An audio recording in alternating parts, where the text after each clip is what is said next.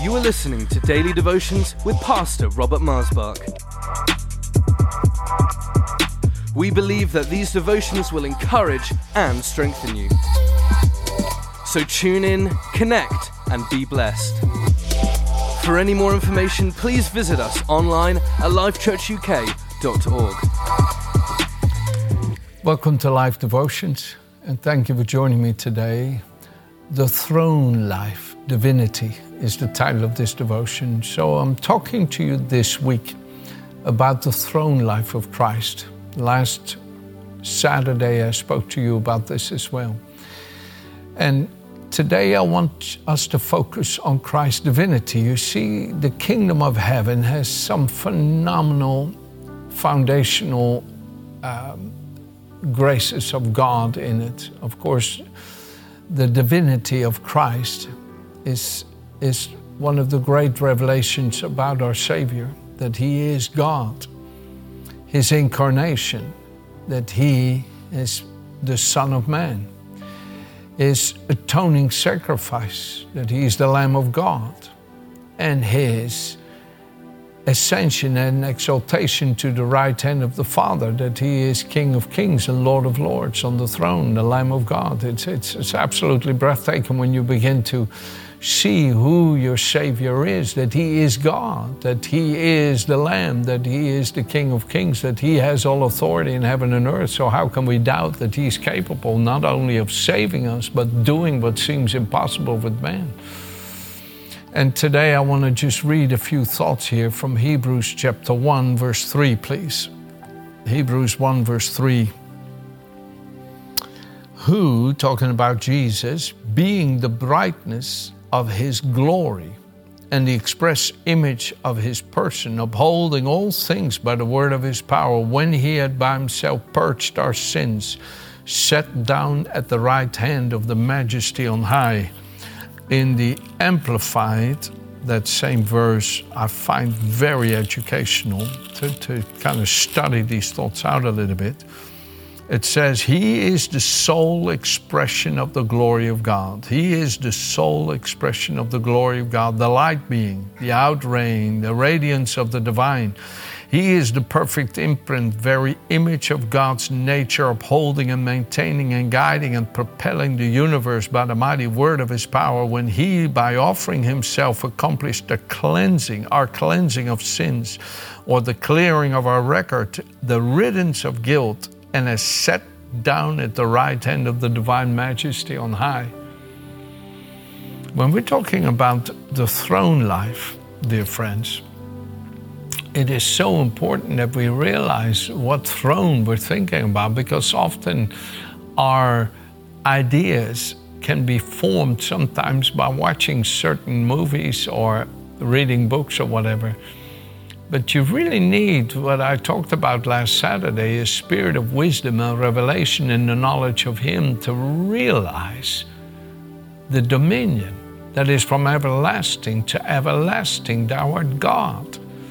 Jesus, from everlasting to everlasting, Thou art God. Thy dominion is from everlasting to everlasting. His dominion knows no bounds. He upholds the universe with the billions of galaxies, as people say.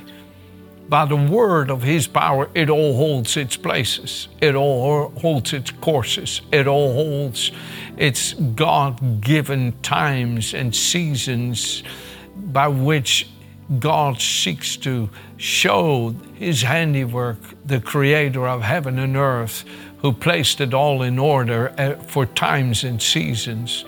What a phenomenal, amazing Savior and God we have. So when we think about His throne life, folks, we need to realize the throne life is the throne because of the life, the majesty, the splendor of the Savior who's seated there, who is God, who became the Son of Man, who perfected forever man in the image of the Almighty through His sacrificial atoning work on the cross, and man was forever perfected as the Son of God. And now the Son of Man is seated at the right hand of God. Psalm 8 says, who is man that you are mindful of him, and the Son of Man that you have placed all things under his feet? All things are placed under the feet of Jesus Christ, the Son of Man. Angels are subject to Jesus. It says it. Angels will worship you. Everything is subject to the Master, to the Savior, to Jesus Christ. Knowing this was God's pre-planned purpose before he ever made anything, right? Before he created anything, this was God's planned purpose, to make man in his own image, in the image of God. He created him male and female and blessed them. Knowing this, we go to Philippians chapter 2, please. Jesus, it says here in verse 5, let this mind be in you which was also in Christ Jesus, who being in the form of God did not consider it robbery to be equal with God, but made himself of no reputation. Being equal with God, he gave up his majesty as God and showed the splendor of his divine nature in his humility, in his humbling himself and becoming like us. How could that, listen, not take away from his majesty? Because God, Jesus, knew what he had predestined man to. Jesus knew what the Son of Man was predestined to, and he did not consider it robbery to give up his majesty as God and become man, because he knew man was predestined to become like God. And he knew that what God predestined, he was ready to accomplish through him. All the days predestined for me were written of your book. All of them, it says in Psalm 139. I was fearfully and wonderfully made, and this my soul knows very well. And your thoughts towards me were more than the stars in heaven can be numbered. Such thoughts are too great for me, O God. Read it there in Psalm 139, which is a messianic psalm, even though David himself was experiencing it. What an absolute glory. The throne life, folks, is so glorious because of who's on the throne. It's not the throne that makes the person, it's the person that makes the throne. The throne is glorious because of who's seated on it. The glory of the throne is because he is the Son of God, the Son of Man. He is the Lamb of God. He is the high priest of our confession, the apostle and high priest of our confession. He's the King of kings and Lord of lords. He is Almighty God, everlasting Father, Prince of Peace. And we could go on and on and on. And so here he says he did not consider it robbery to be equal with God, but made himself of no reputation, taking the form of a bondservant, coming in the likeness of man. Being found in the appearance of man, he humbled himself and became obedient to the point of death, even death of the cross. Therefore God highly exalted him, gave him the name above every name, that at the name of Jesus every knee must bow and tongue confess he is Lord. Why am I reading this to you? You got to realize the throne life is manifest in his humility. In his humility, he demonstrated the Father's nature in his obedience to the Father, not only in the action of fulfilling all that which was written about him, but in the nature by which he did it. You see, obedience is not optional.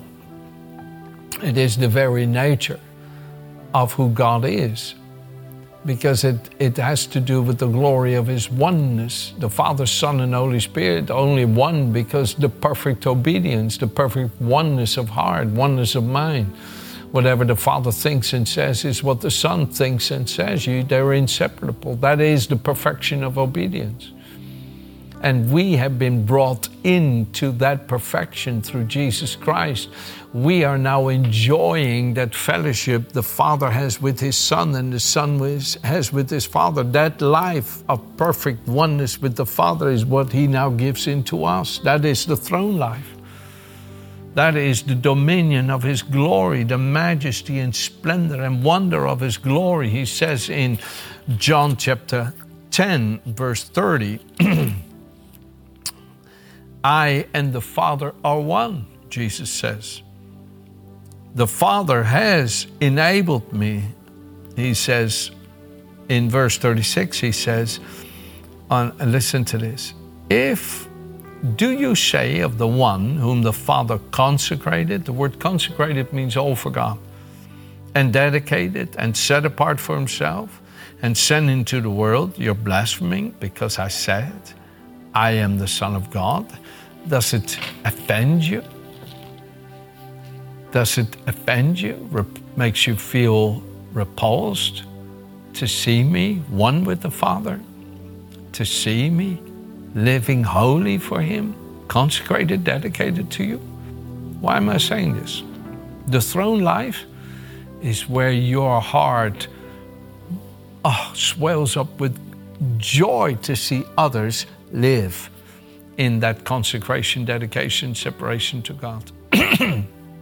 It is what makes your whole being so grateful and so happy to see others in it, and to know that what the Heavenly Father has given you through Jesus, he has given to them. It's so exciting to be part of that family. It's part of that throne life. It's part of that dominion that is from everlasting to everlasting. It is absolutely glorious to see other people live in it too. And that joy is what the Heavenly Father wants you to know. It's the divinity of Christ. He says in John chapter 17, and that will be the last verse I read here, in verse 13, he says, Father, Jesus is praying his high priestly prayer, I'm coming, and I'm saying these things while I'm still in the world, so that my joy may be made full and complete and perfect in them, that they may experience my delight fulfilled in them, that my enjoyment may be perfected in their own souls, that they may have my gladness within them, filling their hearts. What gladness, what joy of sharing the divine nature. You know, Paul was praying for the church of Ephesus in Ephesians 3, starting at verse 14 through 21. What a phenomenal prayer.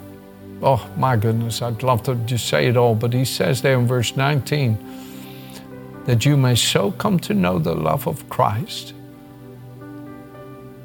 so that you become a body, holy, filled, and flooded with God himself, and may have the richest measure of the divine presence. Colossians 2, verse 9 says, in Christ you too are brought into the fullness of the Godhead, into the knowledge of the Father, Son, and Holy Spirit, and come into full stature of divinity.